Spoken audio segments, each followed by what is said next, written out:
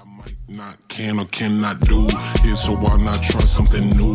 Knew that at some point I'll be new in your presence since I met you. We gon' see the sunlight, and please don't leave, I can't go outside.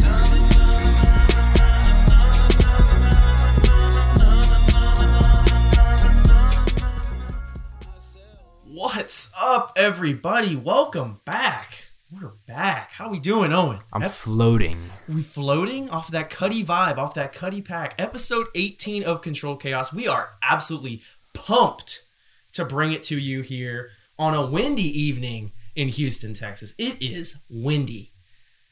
Yeah. Almost, windy like the waves that came off on Man on the Moon 3. Let's just jump right in. Man on the Moon 3, the ever so amazing album. I tweeted about it. Don't know if you saw that, Owen. But yeah, I briefly looked over it. Oh, man. Okay, so album dropped, as always, midnight on Friday. And, I listened to it twice all the way through before I came up with any opinions. It was really, just from a production standpoint, one of the best albums I've heard all year. It was crazy, yeah. I think production was definitely the strong point of it. You had Mike Dean on synths. You can't get much better than Mike Dean on synths. This was you could tell he took his time with it. I wrote about that on my little tweet that low key did numbers, 7 likes. Let's go. And for everyone talking about the Travis connection or how much it sounds like Travis, there's why. It's Mike Dean. Mike Dean that's the common denominator. Yeah, his footprints on pretty much every big rapper now. You can hear. His synths are second. Mike Dean's on a track. Yeah. If you can hear those synths. Just from a whole, I think there was some dead points. I personally, the features were good, but at the same time, I feel like they were kind of forced in there. Yeah, I liked the Pop Smoke and Skepta features, but like you said, it kind of felt like forced. It was different from the rest of the album because he went all of a sudden to like sort of a drill scene kind of thing with those guys, and like it sounded good, but in the context of the rest of the album, it was kind of weird.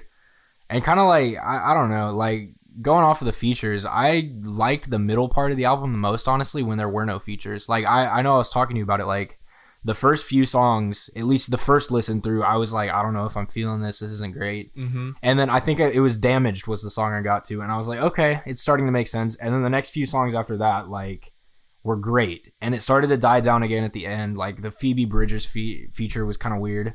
Like, it was a good song, but I don't know. I like the middle part of the album where it's just Cuddy.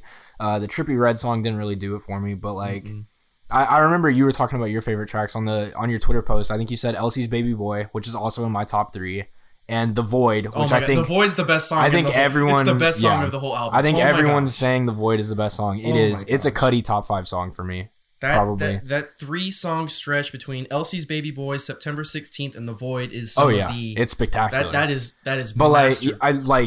Every Man on the Moon album has had like that one song. Like Man on the Moon 2, it was Erase Me, probably. Like Cuddy just has classics. I think that's his next classic. In 10 years, we could be looking at that song like we're looking right now at like Pursuit of Happiness, Day and Night. Like one of those. It really is, I think, that good. So I started through the album. My number one track. First off, I was just like there. I was just not even paying attention to what song it was. I was just trying to listen to the whole body of work. The first song that really got me going was Dive. Tame Impala production kind of makes Kevin coming through look solid. Like I said, I feel like as soon as we got to a feature, like the song with Skepta and Pop Smoke, yes, it's a good song when you listen to it by itself, but it really didn't fit into the album for me. I feel like, and I think part of that is I'm kind of jealous. I just wanted all Cuddy. I wanted that J. Cole, all bops, no features. But I got what I got, and I'm telling you that 3-song run, Elsie's Baby Boy, September 16th, and The Void. That was the best run. That's the best. And I know the other song too, going back to like the Mike Dean sense, wasn't it She Knows This that he was on? Yes. Was that one of them? Because that song I know immediately, that's towards the beginning of the album, and like when I wasn't feeling it and that song came on, like in my second listen, I listened to it again and I was like, okay, this is a good song. But like the first time, literally all I was thinking was, this should be Travis, or this is a Travis song, which is kind of weird to think about because it's almost like a full circle because Travis is main influence, or like the person who influenced Travis's music the most, debatably, is Cuddy. And now in Cuddy's later music, it sounds like he's ripping off Travis. It's kind of funny. And I get that exactly. I could hear tones of Travis Wait, I mean, even I think a couple of ad libs kind of sounded like yeah. Travis. I mean, too. it's just it was the basic like 2020 trap sound that you expect from someone who has shaped the trap music scene like Travis has. And I love the way it just sounds, just sonically, musically. I don't know. Maybe I was just wishing for a Cudi album, but this was different than Indica. This was different than Passion, Pain, and Demon Slain. This was no comparison. You could tell that he took his time on this album, and yes, we had to wait about what was it, 10 years, 8 years, 10 years, something like that. It's I mean, it was worth the wait for me. I think, just as a whole, and then even the from all the way to the cover artwork was amazing. Oh, it was super cool. I mean, it looked, it just looks amazing. But yeah, I don't think it's my album of the year, but I think it is probably top 10. I haven't like actually gone through and made a list. I might do that at some point just to see where it ranks. We should do that. We should. We're gonna do that before we end the year. Let's do that. All right, that's decided. 2 weeks from now. Yeah, we got wait on it. Tune in. Trust. But big trust. I have to say, like, Cudi has like 2 tiers of albums for me. 3 tiers if you count like Speed and Bullet to Heaven at the bottom, just because I think everyone agrees that album's bad, or they should agree. And then like tier 2 is where you have like the Indica, the Passion, Pain, and Demon Slain, and then tier 1 is literally just the Man on the Moon trilogy. Like his 3 albums in the Man on the Moon sequence have been better than anything he's ever dropped, and I think that's honestly all it needed to live up to, and it did, in my opinion. Oh, it lived up to it for me. Yeah, sure. I don't think you needed to compare it at all, really, to Passion, Pain, and Demon Slain or Indica, because obviously even Indica was like experimental. He was going into more of a rock music sound, like. He's going back to his roots with this album, and I think he did a good job of that. And man, I'm happy. I'm the happy guy. This is a drop I needed. I am too. Cudi speaks to a lot of people on many different levels, and we even talked about how Cudi is someone that even people that you talked about, people that gatekeep, they still listen to Cudi. He's universally liked. Yeah, exactly. There's no gatekeeping. Yeah. I mean, everybody he toes the line between like being in touch with the mainstream and also being in touch with like the underground side of music, if that makes sense. He sees both sides like Chanel. Yeah. You know who else sees both sides like Chanel? Tyler the Creator. He does. He does. We just started recording. You told me about this track, I think an hour or two ago? Oh yeah, something like that. Fuego by Channel Trace featuring the boy Tyler the Creator. It was so good. I love it. Like it's usually not my thing. It's like a house music, like dance sort of track, and it has like that upbeat type thing, which is kind of weird because both of these guys are like labeled as rappers by Spotify, but like it sounds like a house music song. Like it's upbeat. It's got like kind of an electronic sound, and like the Tyler feature in this is so good. It is. It reminded me of like Flower Boy Tyler, like back to like his like prime sound for me at least, which was Flower Boy. And that's not any hit on Igor. I love Igor too, but anyways, like this song on a debut album for Channel Trace, like it's really good. Yeah, I mean Channel Trace has been in the game from Compton. He's done some work with Duckworth, Aaron Childs, other people like that. This is his first solo album, and like you said, Apple Music has him down as dance. The album though is called Hip Hop, and it really has like that big house feel to it, more upbeat type deal. And then I think Tyler just he really went in on the verse, and I think this is probably, I mean, next to, because I'll be honest with you, I was listening to Cudi the entire weekend. I was just that excited about it. Like I said, makes sense. I haven't been that excited about an album since Don Toliver dropped, and that's saying something. Or you could go up there with Amine as well, but I mean, definitely I was pumped for this Kid Cudi album just because it's Kid Cudi. It's like Kanye dropping essentially. But this was a really good single. I liked it a lot. 7-song album, 21 minutes, all pop, no stop. Another feature with Tanashi. Yeah, I'm gonna have to go back and listen to the rest of that album because I'm gonna be honest, I just listened to the Tyler feature and I've listened to it mostly for Tyler, but like I don't know, getting a feature like that on your debut like project is really like kind of a big move for Channel Trace, I feel like. Yeah, this is crazy. So I'm going down on Apple Music. Some songs from this album featured on Apple Music Pop, Apple Music Dance, Apple Music Alternative, Apple Music Indie, and Apple Music Hip Hop. So, I mean, this guy, I mean, you want to talk about a chameleon. I mean, where isn't he? He's a 5-tool player. Exactly. But yeah, highly recommend Channel Trace. Yeah. Debut album. Yeah. And speaking of, listening to Cudi all weekend, I didn't quite do that. I haven't got to the Taylor Swift album yet. I may not even listen to it. I'm just assuming it's going to sound exactly like Folklore. It has the same features, the same aesthetic to it. It feels like it's got the Bon Iver touch again, like, which I'm here for. I'm sure it'll be good. I love Bon Iver too, but like I don't know if I'm gonna listen to that. I did listen to the Jack Harlow album the night it came out, and I don't think it was anything special, but I do think there's potential there. Mm-hmm. Like, obviously, you know, What's Poppin' has done numbers. Tyler Hero got popular when it dropped. My favorite song, I think, is called Keep It Light. It's got kind of like almost like a soulful sample in the back where he's kind of rapping over it. It's a little more introspective. It has like an outro, like a voicemail from his mom at the end, kind of like going back to his roots, which I think is cool. And that album also, you know, it wasn't great. It wasn't anything that, you know, I'm going to put on that year-end list of albums. It's nothing like that, but it had a nice Big Sean feature on it. Lil Baby feature as well. Yeah, Lil Baby feature was okay. But, like, he definitely has some potential after that album, I feel like. I can see it. I think the main thing with Jack Harlow is finding another dimension, I guess. Yeah. He's very, to me, after What's Poppin', it's a very one-dimensional sound absolutely. for him. So I think if we can find, and a lot of people were saying this about Travis too in the beginning. I'm not comparing him to Travis at all, but I'm saying a lot of people were saying that Travis was one-dimensional before he dropped the Rodeo. Yeah. And I think if Harlow can find his own sound, which he kind of has, I'm not going to say that he has his own sound, but if he can find another dimension, be able to, you know, kick it to another gear, I think he has a lot of potential. The dude's funny as hell too. Yeah, he is funny. I mean, have you seen his genius, Instagram stories, his genius interviews? I mean, talking about he's hilarious. The girl from Rudolph had him bricked up. Have you seen the Instagram story where it says if you could suck an NBA player and like take their spot on the roster for a week, which player would you pick? Or like, would you do it? And he was like, I don't know, what player are we talking? Like, I don't know. I kind of butchered that, but he, like, I don't know. Just go follow him on Instagram. Watch his stories. They're funny. Yeah. Well, speaking of butchering, let's segue into Benny the Butcher. He dropped a single. What do we think? Yeah, it was called 3:30 in Houston. I assume referencing to a few weeks ago when he got shot in Houston. Crazy. At a Walmart. At Wally World too. Yeah. I mean, be careful. Yeah. Holiday season coming around. And he even talks about the bar. Like, I don't remember exactly what he says in the lyrics, but he talks about, you know, getting shot in the leg, you know, why they did it. You know, he was iced out at Walmart, whatever, you know, going after the money, whatever. But I didn't really go that deep into it. I probably will at some point, but yeah, Benny the Butcher single. I mean, we're here. I'm here for that. Yeah, and staying within Griselda, the album that I was super excited for that we talked about last week, the Boldy James album came out, Real Bad Man. I enjoyed it quite a bit. I love the production on it. I always go into Boldy James albums expecting great production because I think he's really interesting in the fact that he kind of focuses his albums on the production, and he doesn't necessarily produce them only himself because these albums have like outside producers that he's brought in, like Price of Tea in China. He brought in The Alchemist to produce the whole thing.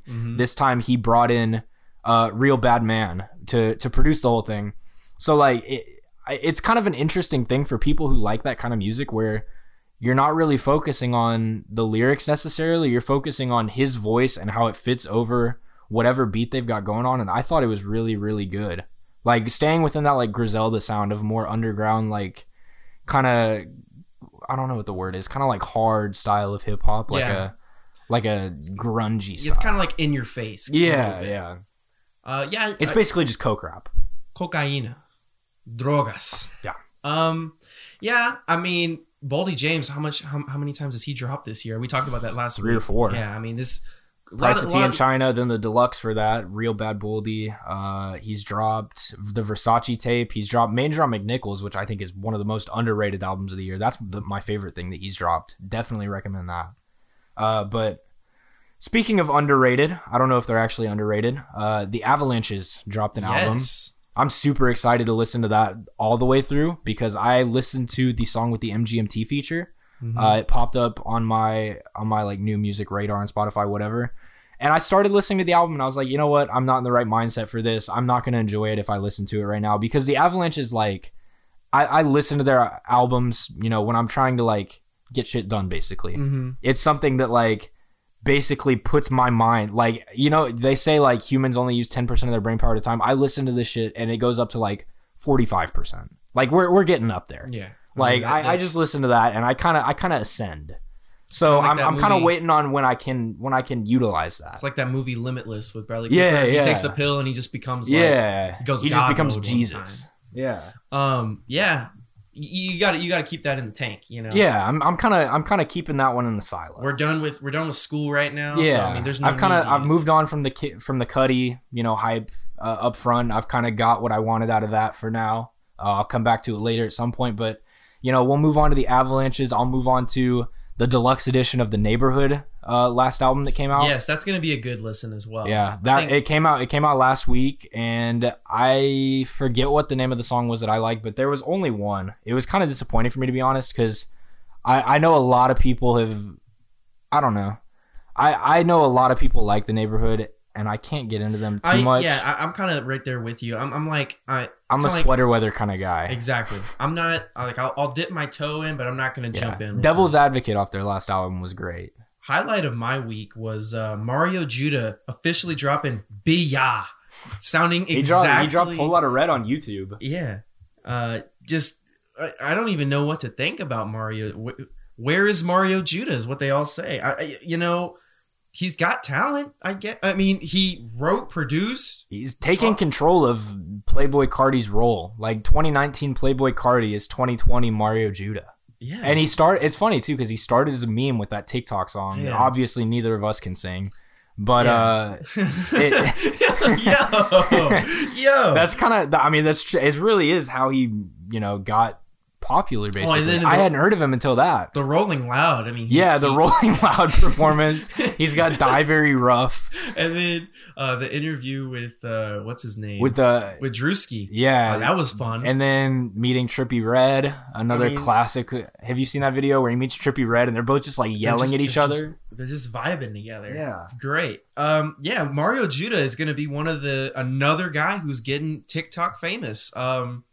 You could say Don Toliver to a T got helped by TikTok. Yeah. A lot of artists. I mean, you can even say Them Changes by Thundercat. Absolutely. That propelled him kind of into more people wanting to listen to Thundercat. But unfortunately. Unfortunately. I'm not trying to gatekeep because he's great, but man. Wish I could have kept that one to myself. I know. But yeah, that's pretty much what we got. Yeah. I mean. Quick mention, Foster the People dropped an EP. Oh, yes. That's another one that I'll probably get into a little bit more later, but that's something to be on the radar for, because I know a lot of people love Foster the People. They have some great songs, obviously. Pumped Up Kicks. Don't forget about it. Classic song. So yeah, an EP from them. I think the main thing with me, I was just so focused on Cudi. I absolutely. Lost in the sauce, and that's kind of my fault to a T, but. Who knows? I don't really care. It's completely understandable. And it's such a bad week for it to happen, too, because so much stuff dropped this week. I know. I'm really anxious to see I'll listen back to the Harlow album. I listened to it once all the time through, and I want to listen to that again. I feel like I kind of glanced over that. But let's go ahead. We all listened to the Cudi album. Let's close out with this. I'm going to go Cudi album 8.73. Ooh, that's high. Out of 10. I'm not feeling an 8. I'm feeling about a 7.62. I think is where I'm sitting. I like that. 7.62. Like so I went kind of high with that, just because I really liked it. Oh yeah. I'm not going to give it a 10 because it's not a 10, but it's not. It's up there for me. Yeah. So yeah, I'm going to go with 8.73 out of 10. I'm going to put that a little sneak preview into I'm going to put it's at least in my top 6. Ooh, top 6. Top 6. And we're going to do top 10s. Yeah. So that's going to be interesting. But other than that, I think the Tyler feature, Song of the Week. Tyler feature's a highlight from this past week. Yeah. So much stuff dropped, though. I mean, I'm going to I'm kind of behind. I'm hoping next week's almost a little slow. But we'll make sure. So I can catch up. We'll make sure to give you all a nice recap so you can listen to that on .chaos Radio. Yeah. Once again, 15 songs. There you go. And 15 for me. That's how you know if we liked it or not. Update that every week. Catch that on our Twitter @ControlledChaosPod. And on Apple Music and Spotify. Subscribe to the podcast. It gets updated. It'll just be right in your library, so you can just click on it. There you go. So that's music for you. And let's get into a crazy week in college deportes in college football americano.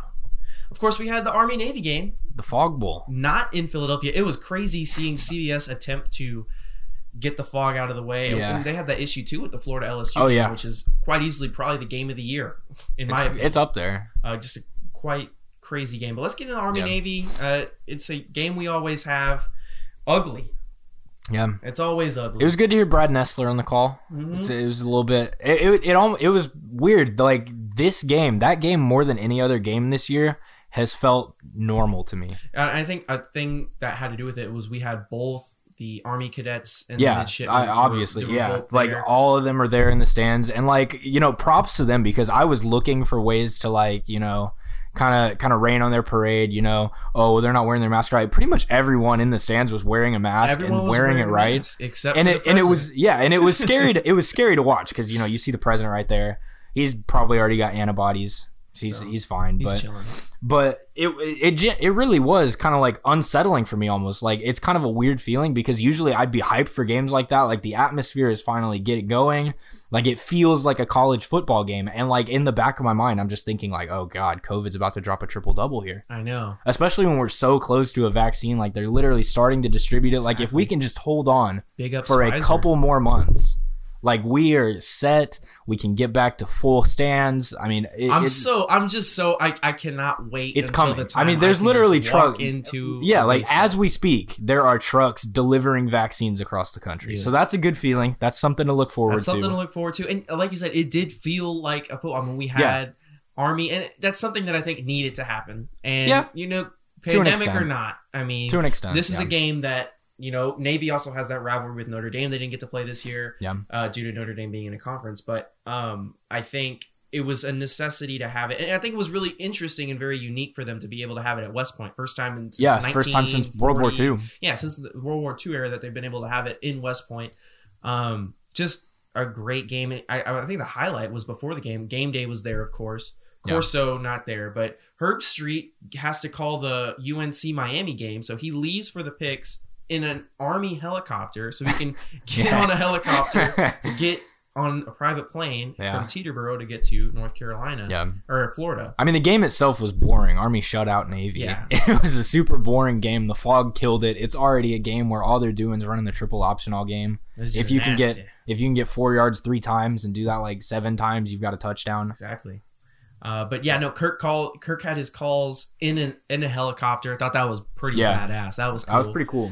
But yeah, it's not the game is not what makes it special. Yeah, it's the camaraderie and the fact that these guys are going to be fighting for us together. And if anyone's going to be disciplined enough to wear a mask the whole time and actually like get through a game without having outbreaks in the stands, it's those two teams. Exactly. Big ups to them. Oh yeah, crazy stuff. So, someone who is not disciplined. On the other hand, not disciplined, throwing a shoe about 20 yards from the 30 to the 50. And eliminating any college football playoff hopes from number your team. 3 on Florida. And Marco Wilson. What a name. And what a sad time to do something like that. In a very, very, very foggy swamp. It was not, I mean, they were having to resort to the Skycam. Yeah, they were using the Skycam exclusively pretty much. And that was... I remember NBC tried to do that a couple years ago for their Thursday night football games, and it worked. But I think when you're having to do it on the fly, you don't get the 1st and 10 marker. It's ugly. It's hard on the eyes. Definitely hard because I was trying to follow the ball. Yeah, I'm not trying to play Madden right now. I'm trying to watch but then LSU can. I mean, they capitalize. They have a 4th down. They're basically punting it away to Florida.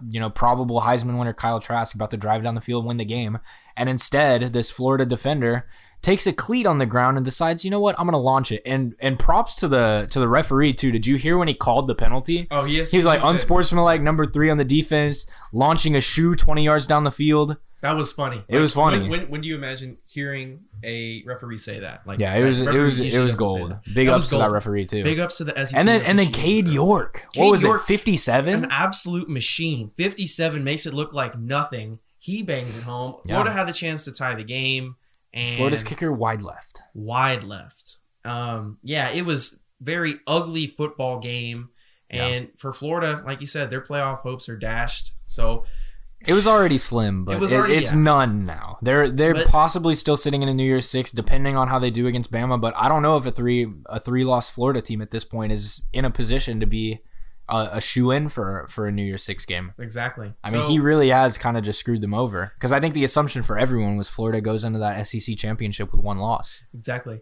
So we're going to go ahead and we're going to cover the rest of the week, and then we're going to get into our little conference championship preview, CFP preview, all that stuff.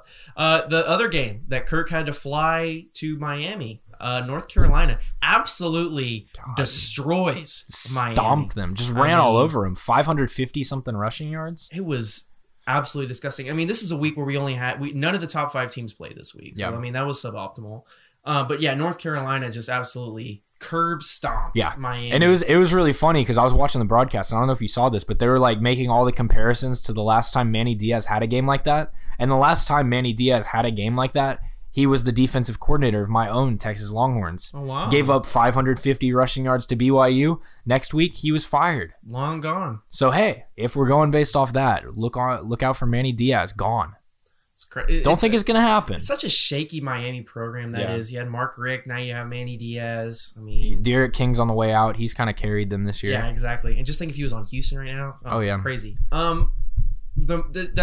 The game is great. The Shots. I couldn't English for a second there, but Shots are still undefeated. It was close. They pulled it out though, and they got Lula this week in the conference championship. That's going to be, if they finish undefeated, they can realistically go to a New Year's Six game. I would shed I would shed teal tears. Listen to this: 5-0 USC, who we might talk about in a minute as well. That game against UCLA was kind of crazy at the end, but 5-0 USC is playing in their conference championship this week against Washington. If they lose and they're a 5-1 Pac-12 team who did not win their conference championship, does that Pac-12 spot in the Fiesta Bowl switch to an at-large? Coastal Carolina taking on Indiana in the Fiesta Bowl. Oh, I'd go nuts. Coastal. I would go nuts. I would even go more nuclear for Coastal Cincy. I'd go absolutely dummy for that one. That was a good game. And you talk about USC, UCLA. That was a very interesting game at the Rose Bowl. And two teams that I've seen with my Arizona State Sun Devils, which we're going to get into after we talk about this game, because we'll stay in the Pac-12 and we'll go dummy. Soft zones. Soft zones, not... I mean, I don't know when you're going to realize that the soft zone is probably not the smartest way to put it, because it's just march. Especially against that offense, it's an air raid offense. You got Keaton Slovis, the best quarterback in the Pac-12. Sorry, Jaden Daniels. Oh, no. And then you've got Amon-Ra St. Brown, and you've got London, the other wide receiver. I mean, they have a great passing game there. I think if they were able to get a 10-game season out, they'd probably be contending. Yeah, I was thinking about that the other day too. If they had a full season, they're definitely in the playoff contention, I think. If we're going to give Ohio State attention, we should be giving USC the same amount of time. They both play the same amount of games. Yep. They're both going to play the same amount of games. So if you're going to value a 6-0 USC team or a 6-0 Ohio State team over a 6-0 USC team, I don't understand it. I don't, because yes, strength of conference, I guess. But then again, USC is...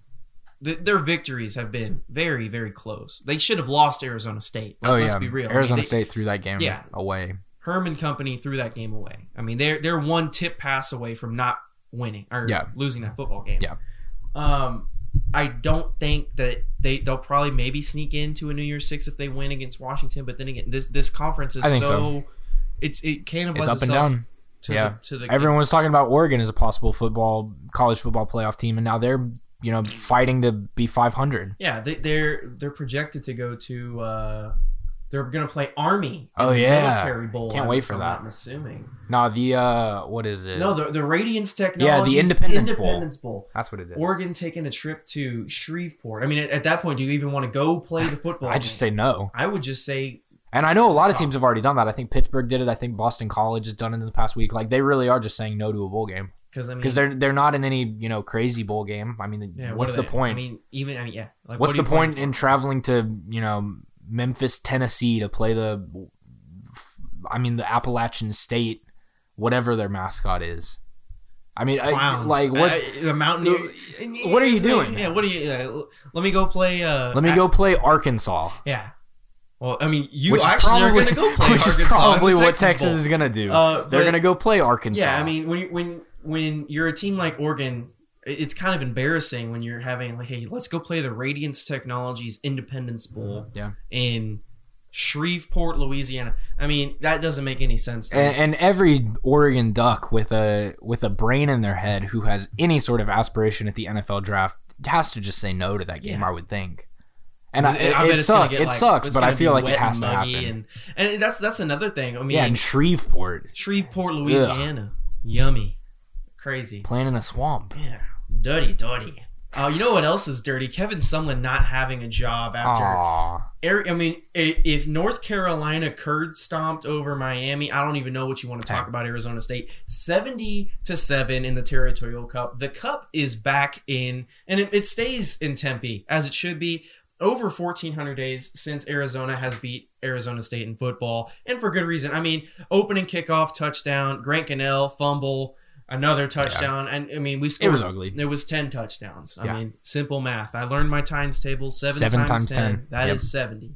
The highlight of the game was Jackson Ha. I tried. Yeah, I tried. I wanted to say it right, but Jackson He is what I'm going to call him. He got into the end zone for the final touchdown. Making it 69-7. Nice. Kick the field goal to make it 70. But Jackson He becomes the first Chinese-born player to score a touchdown in the FBS. That's great. It's awesome.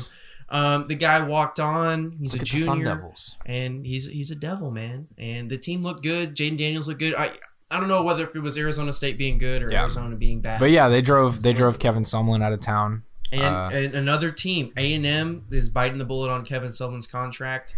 And so is Arizona. I think Arizona's going to have to pay out about $7.5 million. So Kevin Sumlin's made $17.5 million just losing football games. So big ups to Kevin on that one. You know who's not buying out their coach? Who? The Longhorns. Yes, the Longhorns announced that Which pisses me off. Is going to stay. Owen is... I'm not fuming. I think that's a little bit of a strong word, but ever since Herman lost Quinn Ewers in that whole debacle, and he's going to Ohio State now, and then that Iowa State game was kind of the last straw for me. Stinky. I really expected him to be fired after that game because the end of that game was just so bad in terms of coaching and play calling and whatever. But I really didn't expect this to happen, and it is happening. I mean, they've even before the bowl game happens. I mean, you really can't back out now at this point, too. What happens if we do go play Arkansas and we lose? Are we really just going to say, okay, well, Tom Herman's still the coach we said he was going to be? And then that just becomes a messy situation. I don't know why they came out so early and said it. Maybe a recruiting tactic, I guess, just to show potential recruits that, you know, they're coming into a safe coaching staff. And I think part of it has to deal with, you know, we did have that COVID season. I mean, it's not a regular season. I think they're probably going to, he's definitely on the hot seat going into next year. Oh, absolutely. This time without Sam Ehlinger. So it's going to be really interesting to see how that's going to play out. Hudson Card time. Who knows? I don't know UT football. Hey, he's a good little quarterback. I guess. I don't know. He's a good quarterback. Tom Herman needs to hook him if he wants a shot. And I think Herman, he's a good coach. Just, he's won one Sugar Bowl and a Peach Bowl. Yep. So, I mean, who knows? It's not terrible, but it's not what you should expect from a team like that.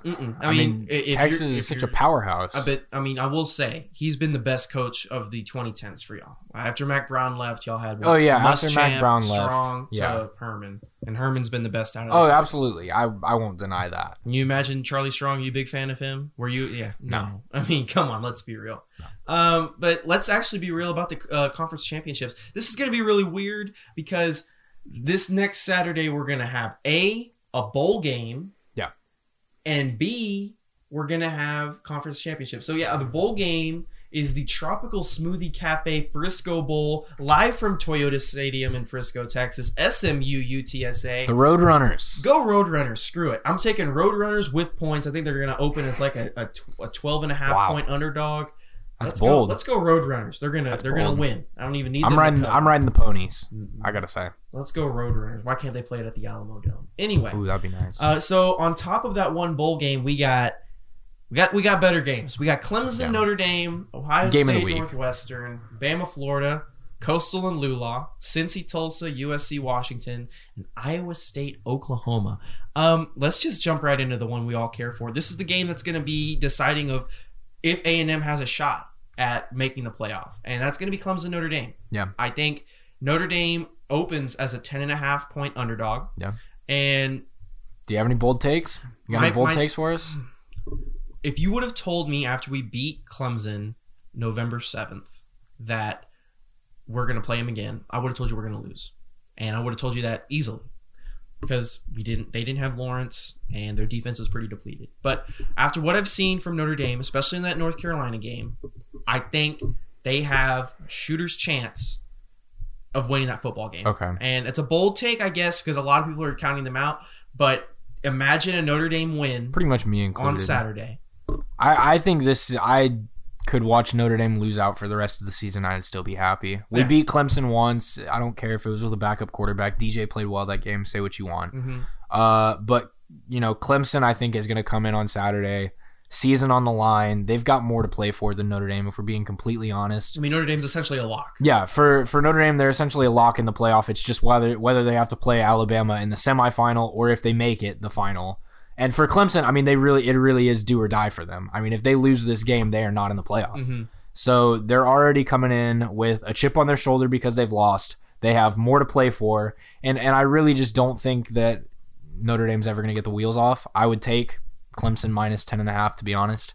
I think Clemson, and I'm a Notre Dame fan, so you'd think I wouldn't be this pessimistic, but I think I am. I do think Notre Dame probably falls to the 4 and plays Bama and loses in the first round because that's the most Notre Dame thing you can possibly do. Yeah, and I don't think it... And that's not even being pessimistic, that's just being realistic. Mm-hmm. But I can't be mad even if it happens. Ian Book is the all-time winningest quarterback at Notre Dame. I mean, he's had a hell of a career. They've had a successful year, regardless of what happens. I mean, right now it's just bragging rights. Yeah, absolutely. And it would really be funny if the 1 year Notre Dame's in a conference, they win the damn playoff. Because that would be funny. From a money perspective, they would have to now share their money with the rest of the ACC compared to as an independent team, they could just take it all home and rake up the dough. But yeah. I think my main thing is going to be it's the defense. It's the defense. It's can you stop ETN like you did on that night in November? Can you make Lawrence force into throws? Because our offense is not going to. I don't think it's going to be a high scoring game at all. I think it's going to be one in the trenches. It's going to be you get Tommy Kramer back, which is a big back on your offensive line. Yeah, which is one of the best. If you can get your running backs going, I think Notre Dame has a shot to win the football game. See, I'm taking the over on this game. I feel like really? I think Lawrence is gonna take the wheels off. I think Etienne's gonna be big in the passing game. We saw that last time they played Notre Dame. Etienne really got nothing going on the ground. I think they're gonna have to get him going through the passing game, That's gonna be and then allow him to work through the run. Because Notre Dame's run defense really did just put a stop to Clemson last time, and sort of that because they're one dimensional. You've got a freshman quarterback. Obviously they're gonna look to Etienne a little bit more. But even with Lawrence in the picture, I don't think they're going to be able to get the run game going as much as they want. And I think it really is going to be up to whether or not Trevor Lawrence can get his weapons involved in the passing game. Etienne obviously being the biggest one. He's got Cornell Powell, receiver, has been probably their best receiver all year. I mean, I really think though Clemson is probably gonna take the wheels off this week. If you're A&M, you're really hoping that Clemson loses. Oh, absolutely. That's your only shot of getting in. Like literally, Clemson or Ohio there's State more riding on this game for A&M than there is for Notre Dame. For being honest, exactly. As long as Notre Dame doesn't go out and lose by like 50, I think they're fine. And I don't think that's going to be the case. I think I don't either. You could see them losing. I could see them losing by 2 touchdowns. Yeah. And I don't even think that's a bold prediction. If I'm going to give any bold predictions, it's not going to be on that game. Mm-mm. And I can give you a bold prediction right now. Give it to. Between Ohio State Northwestern, Bama Florida, and USC Washington, one of those games goes to overtime and is lost by the favorite. So either Northwestern beats Ohio State in overtime, Florida beats Bama in overtime, or Washington beats USC in overtime. Mm-hmm. I think Washington's probably the most feasible out of those, but I really do think either Northwestern or Florida is going to put up a hell of a fight. Oh, I think this is Northwestern's championship game. Absolutely. They're not making the playoff. Yeah. I mean, there's no way that they're going to make the playoff. And Ohio State is, get this, they are a 20.5 point favorite against Northwestern. I think the smart bet is to have Northwestern to cover. I think that is a very easy bet. I will take that any day. You remember exactly what the spread was, too, when Ohio State played Indiana a few weeks ago. It was 20 points. Mm-hmm. And Indiana probably should have won that game. Yeah, and that's why I don't understand all the lack of Ohio State hasn't been as good as people. Exactly. Like, the eye test makes them look good because Justin Fields is such an electric player on the field. But people forget he threw 3 interceptions against Indiana. And on the defensive side of things, that team is not great. I mean, they gave up nearly 30 points to Rutgers. Their secondary is nowhere near what it should be. I mean, their DBU and Penix for Indiana threw for 500 yards against them, 5 touchdowns. And I really don't think that defense is college football playoff caliber. I think if they make it, it will be on the heels of their offense. I'm gonna go even bolder take. I'm gonna say Northwestern is going to. There's gonna be a game in the fourth quarter. You're gonna have Gus Johnson and Joel Klatt on the call. Lucas Oil Stadium. Electric. It's a neutral site. I'm gonna go Northwestern. I'm not going to say that they're going to win. I'm going to say they're going to lose by less than 5 points. Okay. So we both think Ohio State is not as good as they are. And it's not even in Ohio State. I think it's Northwestern. You think it's Northwestern? It's Pat Fitzgerald and the boys. They're going out and they want to prove something. They've already proved it. They've beaten Wisconsin.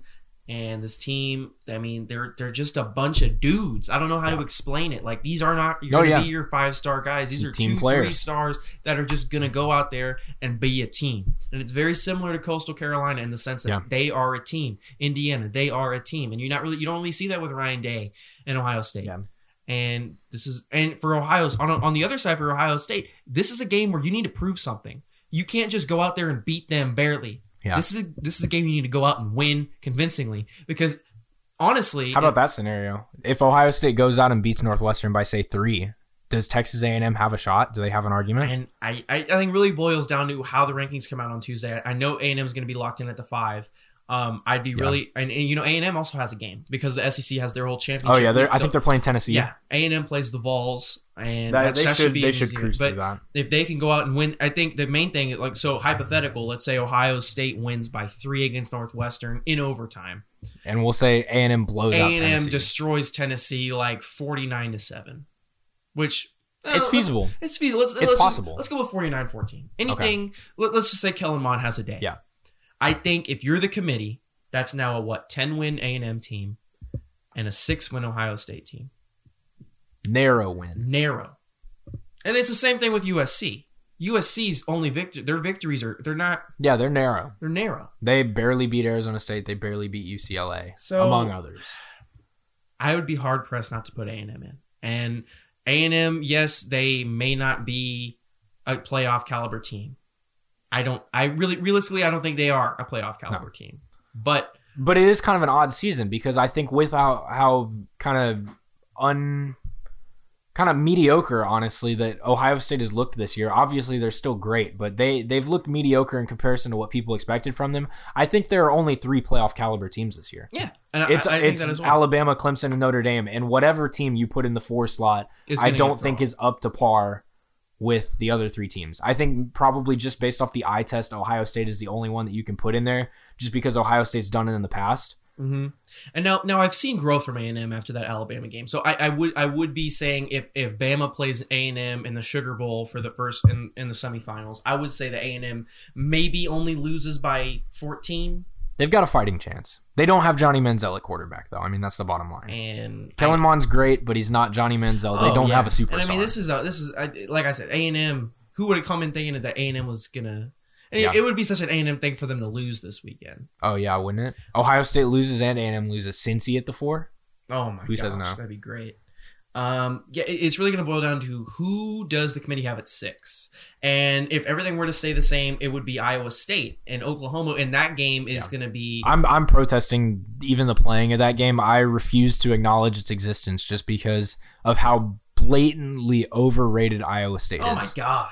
It's brutal. They're number 7 in the rankings, and Indiana is 12. Give me a break. I'm not watching that game this week. It is disgusting that they're even that high. I don't care what happens. They're both 2-loss teams. It has no playoff implications. I'm not watching it. But Owen, it's going to be at Cowboys. It's going to be at AT&T Stadium in Arlington. There is one other game that I will watch this weekend, and I've got a bold take for you. It's not even a bold take. It's just a fact. I'm sorry to do this to you, but I have some intel.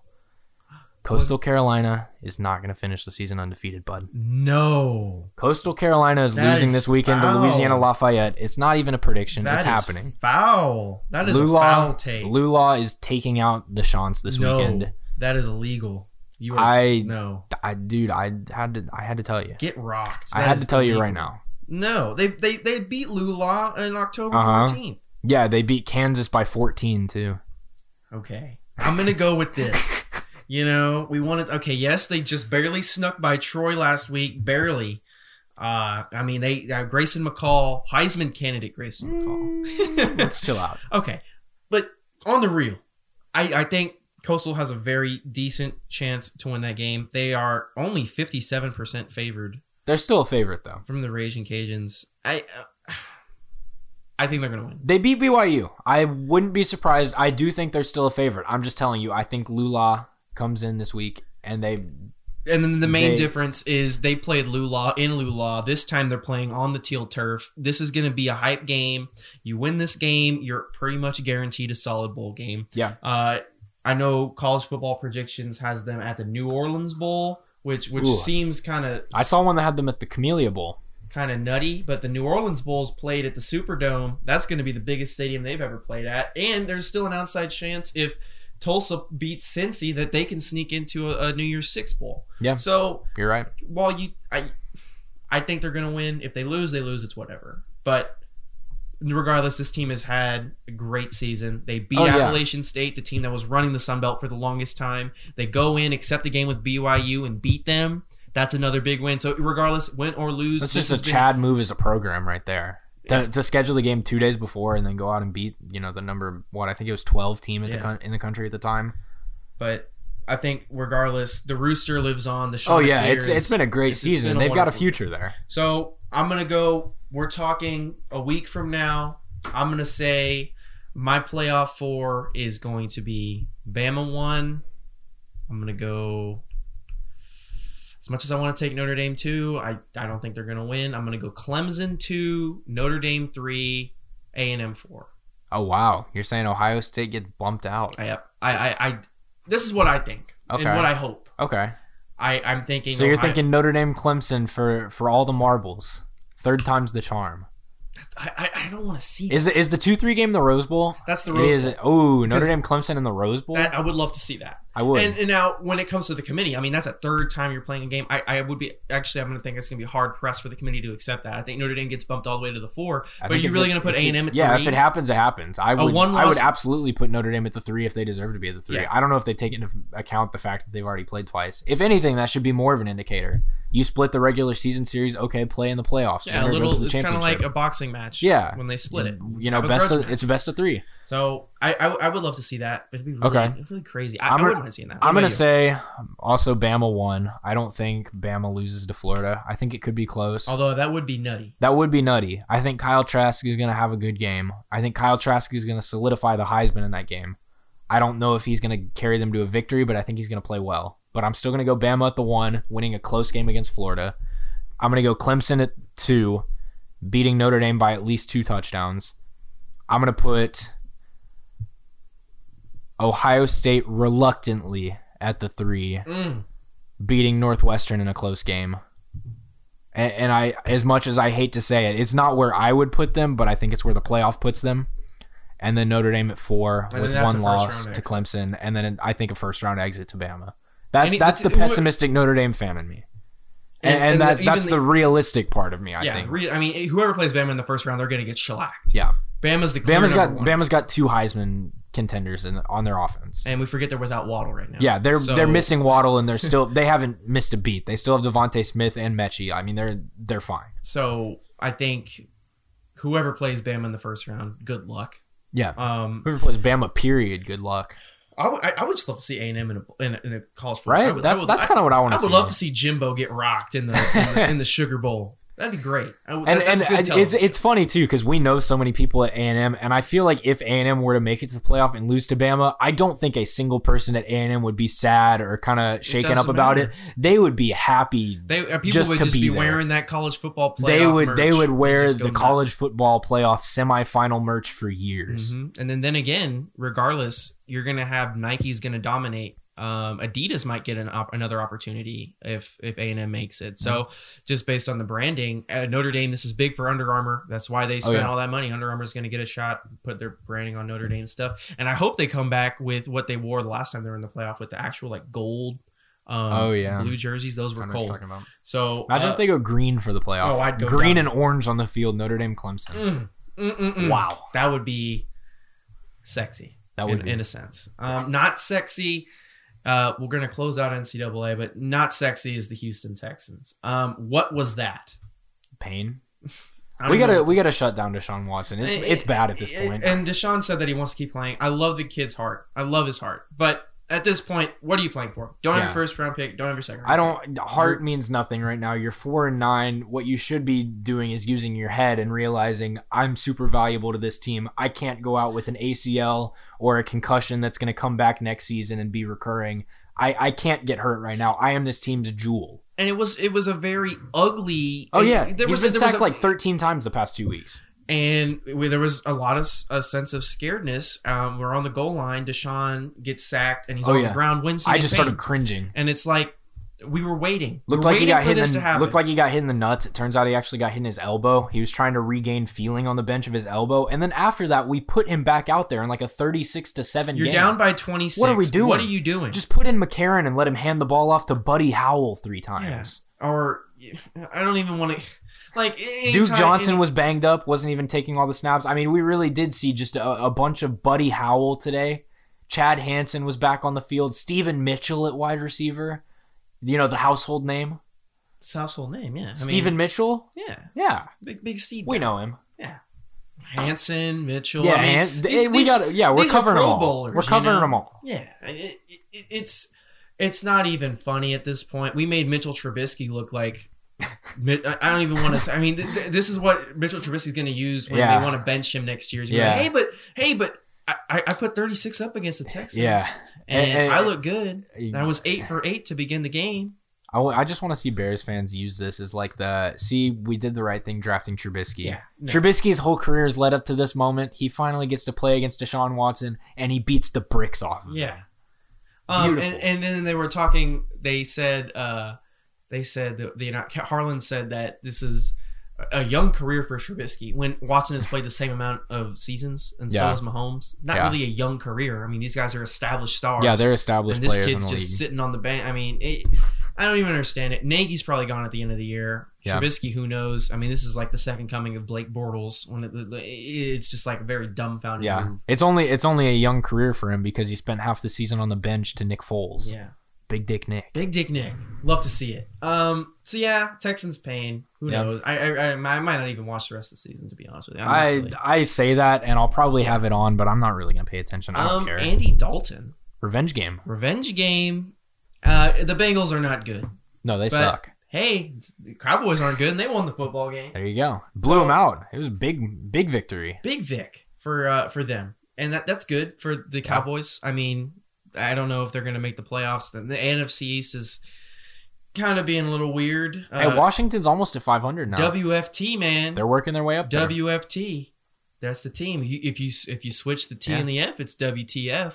Hey, it's Dwayne Haskins' team again too now. Yeah. Possibly. Yeah, Alex Smith shapes up in the next week. Down, and anytime he's down, it hurts. I know after they turned the ball over, he had like a cast around his bad leg. I was like, oh my god. Feels like every week too. He's just got like blood stains all up and down his leg because they've got the white pants. Like it feels like every week you're just watching Alex Smith and you're like, God, why is he out there? It's good for him to get back on the field, I guess. Yeah, good for him mentally. I'm saying that's really good for his mental health. I'm sure. Yeah. But yeah. I think the big issue this week is Dan Bailey. I mean, that was ugly. Are we going to kick field goals or are we not? And this is a conversation I've had with you many times. Started with Zane Gonzalez. If you're an NFL kicker, you're one of the 32. You're just going to assume that you're one of the 32 best kickers in the country. Hey, after that performance, I don't know if he makes the cut. You should be able to make easy field goals. Yeah. And let's talk about the Jets. I mean, the Jets obviously were not in the game to begin with against the Seahawks, but their kicker had like 3 attempts to kick a field goal. Mm-hmm. Wide right, wide left. 3 points out of it. Hey, you know who didn't miss a kick this week? Sarah Fuller. Sign her. Yeah. 2 for 2. Even shout out Sarah Fuller. 2 for 2. 2 points. That's more points than I will ever score. That's more points than I will ever score too. Big up Sarah Fuller. But yeah, Dan Bailey got to put those in. Bears Vikings next week. That's going to be a good game. Huge for the playoffs too. They're both 6-7, right on the edge of the wild card. Yeah, that's going to be. That was a big game that the Vikings needed to win too. They win that game, they have a wild card spot over the Buccaneers, and now instead they're on the outside looking in, and they're really it's an uphill battle for them now too. Exactly. Really crazy thing is Hassan Reddick, Cardinals. Defensive end, 5 sacks, 3 forced fumbles. Jesus, are you nuts? I I really thought that was a stat line that hadn't happened before. It actually did happen in December of 2002, apparently. Vonnie Holiday. 5 sacks and 3. Yeah, the house for the Green Bay Packers against the Buffalo Bills. That is actually 5 sacks, 3 forced fumbles. That is nuts. Can you? And speaking of the NFC least, Daniel Jones was back in that game, and he just absolutely had an absolute banger of a game. Man. It was terrible. He got benched again, unless he was hurt. I just saw Colt McCoy out there at the end of the game, and I was like, oh no. He's 2 weeks away from being 2 weeks away. Yeah. I think you're better off starting Colt McCoy. Absolutely. They were on a winning streak with Colt McCoy. That's all I got to say. Hook 'em. Have they lost with Colt McCoy? Nope. And that's all we need to say. I think McCoy just we'll ignore the fact that the third forced fumble was on McCoy. But hey, it was the third. I mean, he was. Yeah, it was garbage time. It was garbage time. He gave him the ball because you didn't want the offense to get hurt. But yeah, I think that you're better off if you want to make the playoffs. It's going to be on the backs of Colt McCoy, not Daniel Jones, which is something sad to say because Daniel Jones is supposed to be your messiah. That's not happening. And they're in a situation like the Dolphins are in too, where I feel like the Dolphins' best chance, especially after a game today, where Tua did look good. I'll give him that. He looked good, and they almost pulled off a victory against the Chiefs. I think the Dolphins' best chance to make any sort of playoff run is with Ryan Fitzpatrick. I don't think it's in the interest of the team to do it for their future, just like I think it would be stupid for the Giants to bench Daniel Jones at this point. But, I mean, if those teams really do want to make a run, it's going to be with those players. Exactly. So, we'll see. I think the highlight for me of the week was Jalen Hurts looking really good. H-Town representing. He looked great. Going into his first interview and media availability with the Astros hat on, people talking crap, and here comes Jalen Hurts throwing up the H sign. I mean, this kid's repping for the city, and I love to see it. He made one rookie mistake at the end of the game. He gave the Saints the ball back, fumbled it on a quarterback option play almost at the end of the game. Gave the Saints a chance to come back, and they nearly did. That onside kick was close too. They almost recovered it.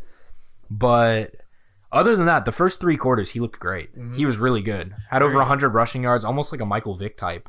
Not a ton of passing yards. He had a couple touchdowns in the air.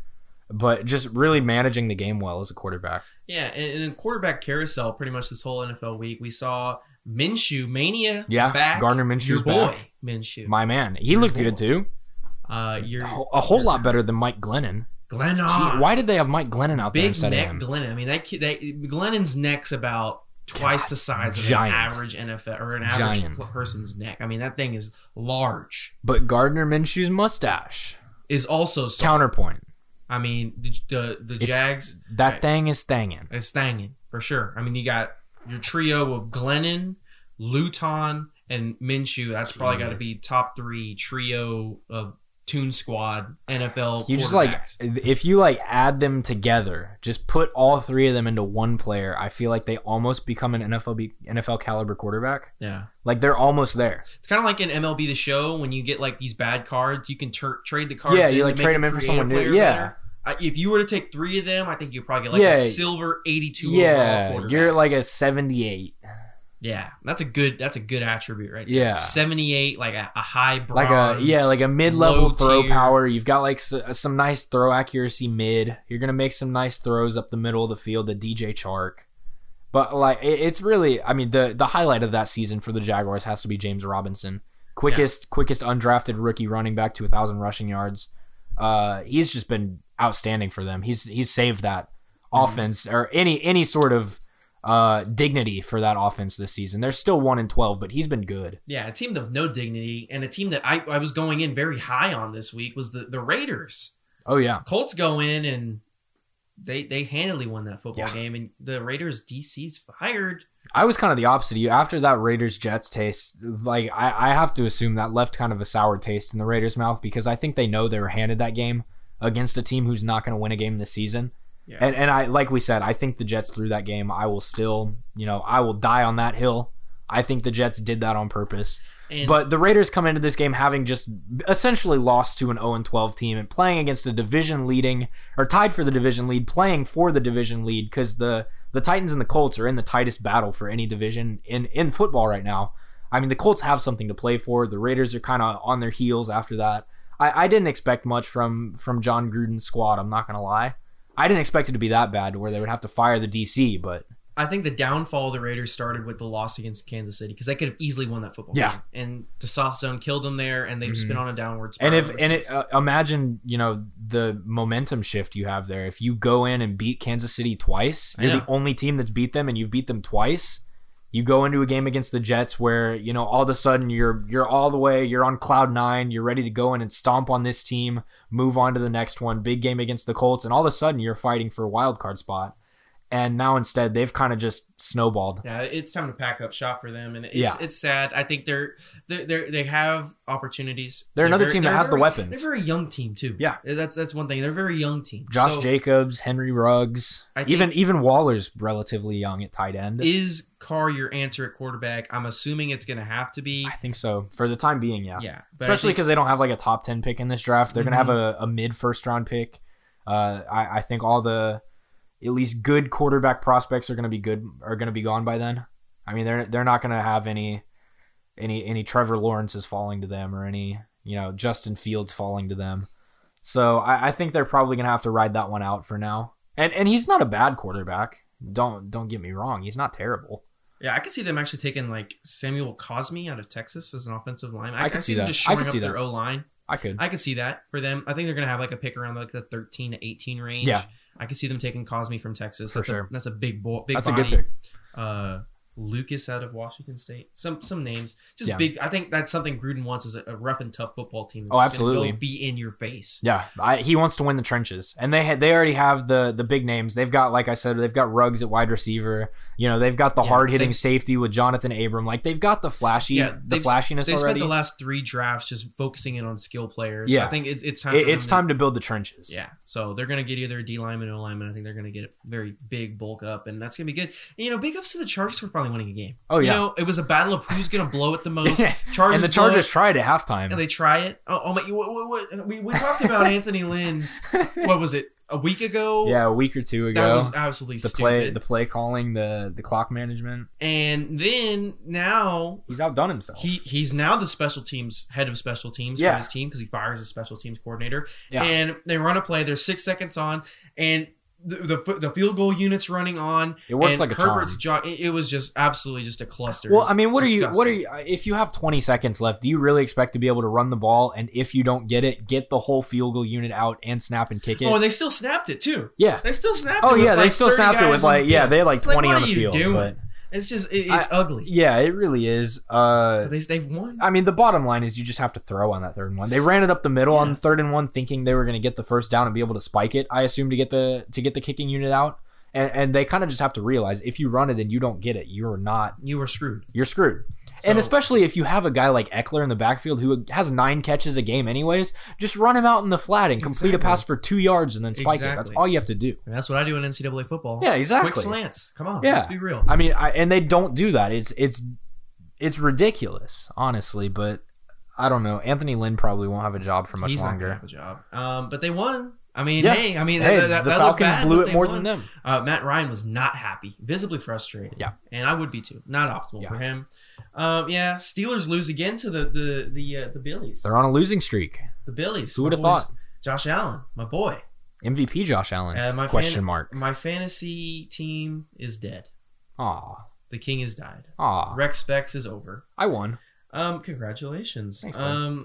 Yeah, no points from a Giants defense, and no points from Noah Fant, a late scratch. Yeah, with I saw an that. illness. With an illness. Poor guy. Prayers up. Prayers up, Noah. Prayers up, Noah Fant. Prayers up for the Rex Specs who are dead. Yeah, my fantasy team was carried by my guy, Derrick Henry. Oh, wow. 215 rushing yards, 2 touchdowns. I don't know if you saw. Oh, that's just fun. And Ridley also in that garbage game against the Chargers had 26 or something. So I was good to go for the week. I'm in a good position as long as Marquise Brown doesn't have like 3 touchdowns tonight on Monday night. Which I don't see happening. Yeah, I don't see it happening. We'll see. We do have the Chiefs and Packers won their division, so big ups to them, clinching playoff spots. Yeah. And then closing out, if you're the Washington football team, you won a football game, you did not score an offensive touchdown in. Yeah. 2 defensive touchdowns. Yeah. They have the division lead in the NFC least. 6 and 7. That's the battle of the worst. Hey, if they make it to 7 and 7, can we call them the NFC least anymore if they have a 500 team? I mean, you remember they were talking about it. There have been 2 losing record playoff teams in NFL history, and both of them won a game. Mm-hmm. The last one was that Seahawks team. It was the game where the Marshawn Lynch had the beast mode. Oh, that's right. That was the last time that a lower than 500 team went to the playoffs, and it was that game. And then wasn't I know the Tebow team was like 8-8 or something. Yeah, the Tebow team was down there. I don't know if they were 7-9. I want to say they were 8-8. Then of course the Hail Mary. Yeah, love to see it. Beautiful. Big Team Tebow guy. But yeah, that's what we got in the NFL. Yeah, mostly pain, but let's root on the NFC East. That's what I'm going to go with. I'm going to go with the NBA starting the preseason though. I'm going to get hyped for that. And the Rockets are fun to watch. This Rockets team is fun. And we haven't even seen James Harden. And I think we were past the 6 stage, 5, how many stages of grief we're in. We're in the one where we really don't care about James Harden anymore. Yeah. I'm kind of indifferent toward him. Don't care. And we even saw that in the interviews. I think the players kind of feel the same way. Yeah. I forget who it was that asked the question, but they asked it to John Wall. They basically, the gist of the question was, what do you have to say to James Harden? And he basically said, like, it was after the first preseason game when we looked great. And I know the second one was a little bit rough. Mm-hmm. We played the bench guys a lot more. You had KJ Martin out there getting significant minutes. It didn't look pretty, especially in that fourth quarter. It was ugly. But our guys who are actually going to get rotation minutes have looked good in the preseason. And John Wall basically just said, like, look at us. Like, why aren't you buying in? Yeah. Like, and it's on James right now. Yeah, all you have to do is look at what we're doing on the court and realize this team is a contender when everyone is buying in. So and he is coming back to practice today. Supposedly. We'll probably, by the time you listen to this, he will probably potentially have media availability. So we might have a James Harden interview. Yeah. That would be great. Which would be great. Or, bold take, maybe James Harden gets traded. I'm not even going to say. No. I don't think he gets traded. It would be funny if we post this podcast and as you're listening to it, James Harden gets traded. That'd be fun. At me if this doesn't actually, prove to be true, but James Harden will not get traded this year. I don't think so either. I think he's going to, Hakeem Olajuwon, not to make comparisons, but Hakeem asked for a trade in 1992. We didn't trade him. Didn't happen. And 2 years later, we won. 2 championships later, he was still a Rocket. Is James Harden going to win a ring with the Rockets? That is yet to be said. Maybe not. Not if Talon Horton Tucker has something to say about it. Fake Woj account says that the Rockets offered James Harden a 2022 first round pick for Talon Horton Tucker, and the Lakers declined. Talon Horton Tucker in 2 games against the Clippers, he got 31. Yeah. Tonight or Sunday night. The guy's a freak, and this is a guy who he actually got some run in the series against the Rockets. He did, and in garbage time in those last couple games when the Rockets were kind of just out of it, Talon Horton Tucker was coming off the bench, lighting us up. Absolutely crazy. He looked good, but he looked tired too. This guy's getting minutes. Oh yeah, he gets love from LeBron on Twitter. That Jimmy Butler picture, that was Horton Tucker tonight. He finished with 33. So crazy. Early MVP favorite, Talon Horton Tucker. Preseason MVP, Talon Horton Tucker. There's no summer league this year, so we can't have a summer league MVP where you hype them up and then they're not actually that good. Last year was Brandon Clark. This year, it'll be Talon Horton Tucker. That's your preseason MVP. Everyone thinks he's going to be great. He probably won't do much in the regular season. I'm just bursting your bubble right now.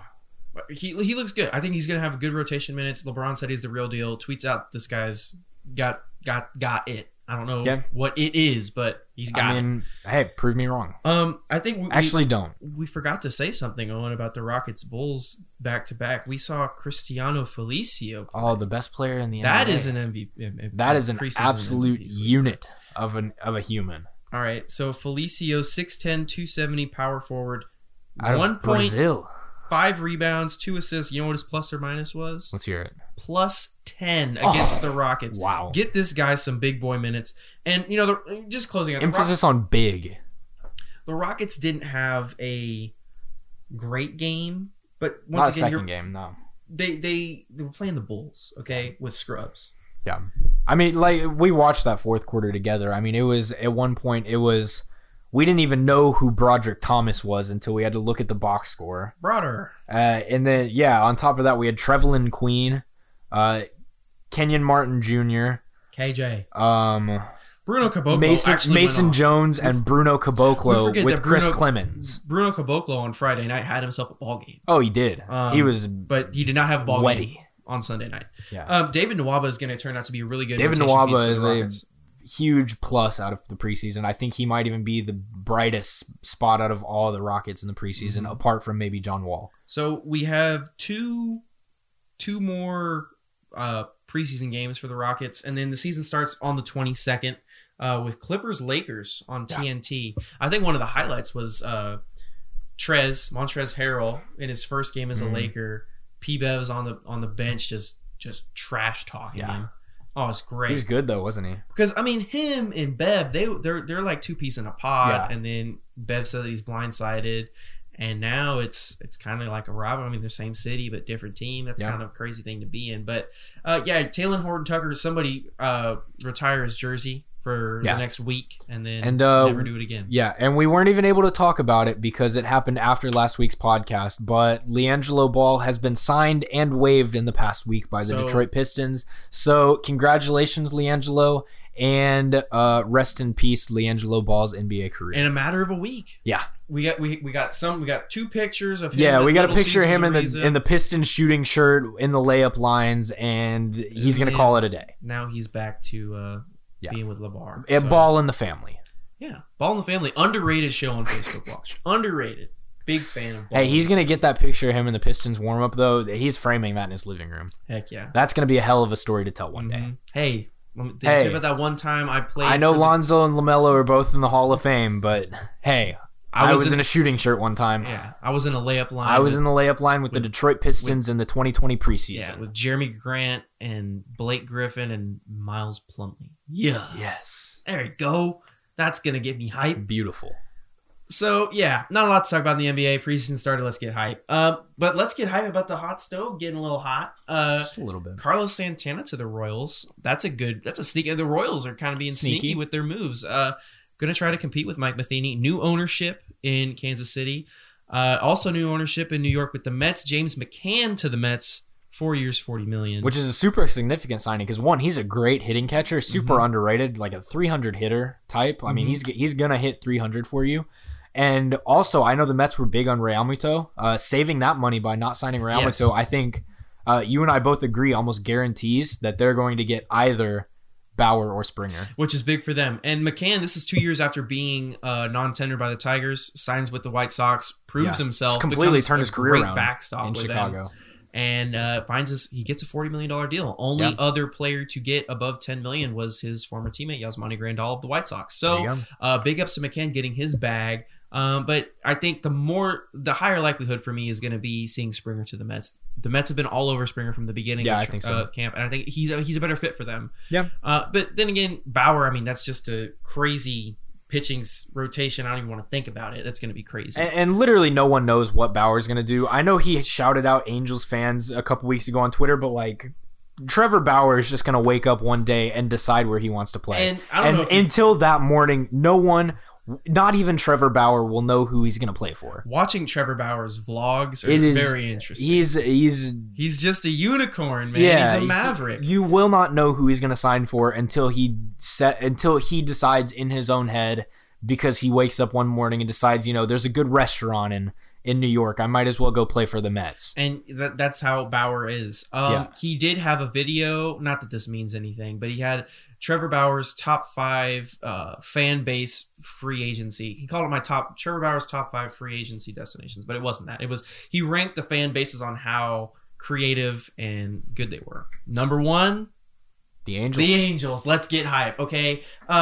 Let's just, I'm going to give you a hypothetical. Okay. So would you rather, if you're Perry Maniason, new GM of the Angels, would you rather have only Trevor Bauer, or would you rather have a combination of a tier 2 starting pitcher? So let's hypothetically say you sign Kluber and Tanaka. Would you rather have that or Bauer and some lower level starting pitchers? Well, I'd take Bauer. I'd take Bauer too. Especially when you got innings eaters galore in that system.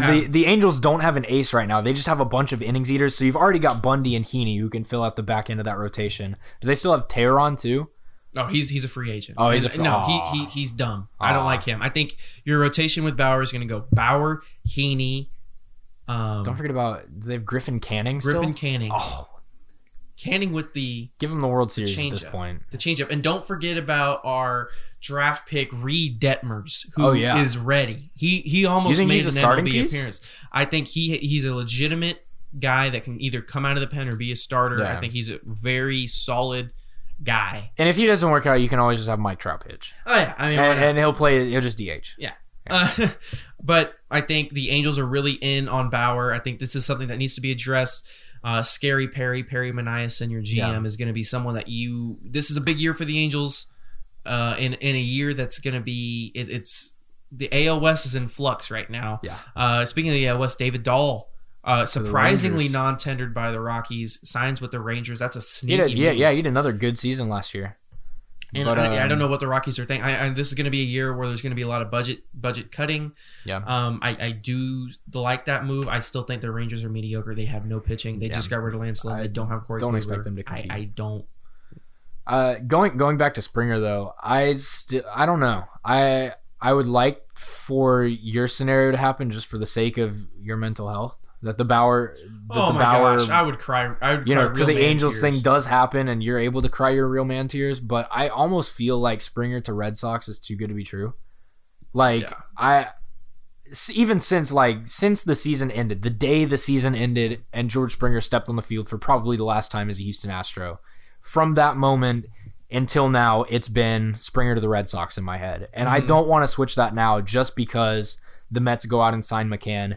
Maybe they just decided they don't want to, and I know Cohen said he's willing to spend the money on whoever, but maybe they've decided, they're going to go after McCann and go after some other big guy, but not. They're going to get one of Springer and Bauer. And see, I think so too, but I think they very well, now that they've got like a position player, essentially, they've got McCann, why not fill out the battery and go after and get Bauer? And I think that could be their mentality right now. Because then, because they're having to compete with the Red Sox for Springer. I'm going to say that you can pair Bauer with like a Starling Marte, and that fits perfectly. Yeah, absolutely. That just a mid-level outfielder who's not like going to be a star. Ozuna's also Marcell Ozuna.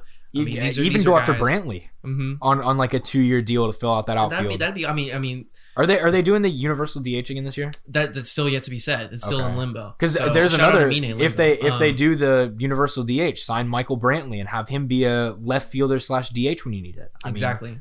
The possibilities are endless for Steve Cohen. I think the Mets are trending in the right direction either way. Like I said, I hope Bauer goes to the Angels. I think that would be a great fit for him as well. Is. And everybody says Bauer's LA kid, but for the sake of Mike Trout, I hope he goes to LA though. It's Anaheim though. It's not like it's close, but it's not. They're not in downtown LA. I mean, Bauer grew up in downtown LA. I want to say he grew up in like the Pasadena area. So I mean that's about an hour drive. Yeah, but still a UCLA guy. For the sake of Mike Trout. For the sake of Mike Trout, and for the sake of for the love of God, Angels, just give him a good team. Give Mike Trout anything to work with. We wanted Garrett Cole last year. We got Anthony Rendon. Great signing. Not arguing about it. This year, it's pitching or bust. Yeah. You can't say that we're in on DJ LeMahieu when you already have David Fletcher and you just traded for Jose Iglesias. Especially because Shohei is quickly turning out to really not be a pitcher in the MLB. Yeah. Just purely based off of arm problems that he's had over the past couple seasons. I really don't think he can be used in a pitching position this season. And I think if they try to, they're bringing him back into it too quickly. Exactly. If they want any chance of him ever playing pitcher again. It's going to be crazy. So we'll see. I'm hoping we get some deals done before the end of the year. I would love to see that. Yeah. But another thing I love seeing is, the Blue Buds aren't doing too well in the NCAA college basketball circuit, but Notre Dame beats Kentucky. That's still a big victory for Calipari hot seat? Calipari, no. I don't think I'm going to go that far, but Kentucky's 1-4. Are you on the? I know we were talking about it earlier. Are you on the Kentucky below 500 train? I will be on the Kentucky below 500 train. Wow. What SEC teams do you think take them out? I know Missouri looked good. Missouri took out Illinois the other day. I'm going to go Missouri's with great. Sneaky in that SEC. Tennessee, I think, is sneaky. They've got potential. Auburn, maybe. Pearl and Auburn. I think that's also. I think the SEC is going to be. I think. A few days ago, Kentucky. Kentucky's ceiling, I think, is plus or minus 3 or 4 wins above 500. Yeah, and a few days ago, it's sad too, because a few days ago I probably would have put Florida above them too, and now I honestly don't know what to think, because I mean, obviously super sad what happened the other day. Keontae Johnson going down on the court. He is their best player. That's the reality of the situation. Which is and I know sad to say. Yeah, they held on against Florida State later in that game. I know. Leonard Hamilton said, the Florida State coach, he said Florida said they wanted to continue playing. I would have stopped playing if they wanted to. But my understanding was that they wanted to finish the game. And, they kept it close. props to Florida for going out and having the heart to even, play after something like that happens. But, we'll see how they battle back from that. I assume they're not going to have Keontae Johnson for the rest of the season. I think it would be a miracle for him to for him to touch the court this year. They're another team who could potentially steal one against Kentucky, though. Mm-hmm. I'm trying to think who else is in there. I don't think LSU has much of a shot. Maybe, but I don't see them contending too much. I don't see Alabama contending. I don't see Texas A&M contending. Mm-mm. But I really do think it's going to be tough for Kentucky to keep a 500 record at this point. Yeah, most definitely. So yeah, that was kind of the big thing. Another big thing, Illinois losing. Yeah, as we mentioned, Illinois going down to Missouri. U of H jumps onto Goodman's top 4, which is a big thing. That's big. Kelvin Sampson and co. When they're healthy. Because I know Grimes has missed a game recently, and Sasser as well. So they really need to get healthy. Same with Baylor. Baylor, the number 2 team in the country, was supposed to play my Longhorns today, but COVID. No. But yeah, conference play starts this week. Yep. Got Kansas, Texas Tech, Iowa, Gonzaga. Got some good games this week. Yeah, CBS Sports Classic next week, and that Iowa Gonzaga game, number 1 against number 3. Luka Garza going up against the Zags. Mr. Frankenstein. Yeah, I think it's gonna be good. I think it's gonna be a good week in college basketball. Before we get into conference play, I think it's gonna be fun. Texas now. We'll see if it happens next Sunday. They're supposed to play Oklahoma State. Cade Cunningham. We'll see how that goes. Greg Brown against Cade Cunningham. It's gonna be a story. Hopefully they're actually able to play. Mm-hmm. One last thing is big ups to Remy Martin putting in 31 big points and ASU sneaking past the Lopes of Grand Canyon. They needed the battle back. A crowd of over 400, I think, is what was allowed in. And this is Grand Canyon's national championship, and they were playing house music, making it seem like there's not a pandemic going on. Yeah. Anyway, they stayed in the game. They damn near and that was the game Arizona State really needed, because it's against a mid-major one, and Arizona State coming off of a loss earlier in the week really needed to get back on track. And Remy Martin's an All-American. Yeah, I love Remy Martin. He's amazing. I love him. But yeah, my Longhorns haven't touched the court in a while. They beat Texas State last week. Nothing crazy. They've got Sam Houston State this week in the middle of the week. The Bearcats. So Bearcats and Bobcats. Yeah, Bearcats and Bobcats. And then the Cowboys next weekend. Hopefully Matt Coleman goes out there, plays like he did in the Maui Invitational. We are set. That's all I got to say. So, close it out. Soccer MLS Cup. Columbus Crew champions. Big ups to them. Winning the MLS Cup. Yeah. Columbus, Ohio. Not gonna lie, I wanted the Sounders to win. Yeah, I did too. But hopefully Columbus, the Crew is the only team in Columbus that wins anytime soon. Let's pray for that one. I would love to see Ohio State losing. That's just my take. Go Wildcats. Go Wildcats. Go Cats. Go Pat Fitzgerald. The fighting Reese Davis's jinx. Oh.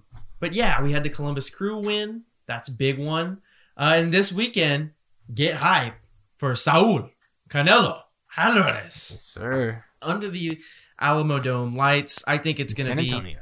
I'm going to go with Canelo in 5 rounds. Okay.